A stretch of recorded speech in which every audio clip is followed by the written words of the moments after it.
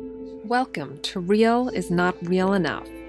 Subscribe for an audio experience based on the remarkable Californian diary of Gunther Anders, who was forced to flee Berlin in 1933 and finally arrived in Los Angeles, after many stops that he is hardly able to retrace. Join us as we spend 12 days exploring the Hollywood Costume Palace in 1941 and learn the truth about Hollywood and exile as seen through his eyes. The diary is performed by Edgar Eckert. Sound design, Jacob Craig.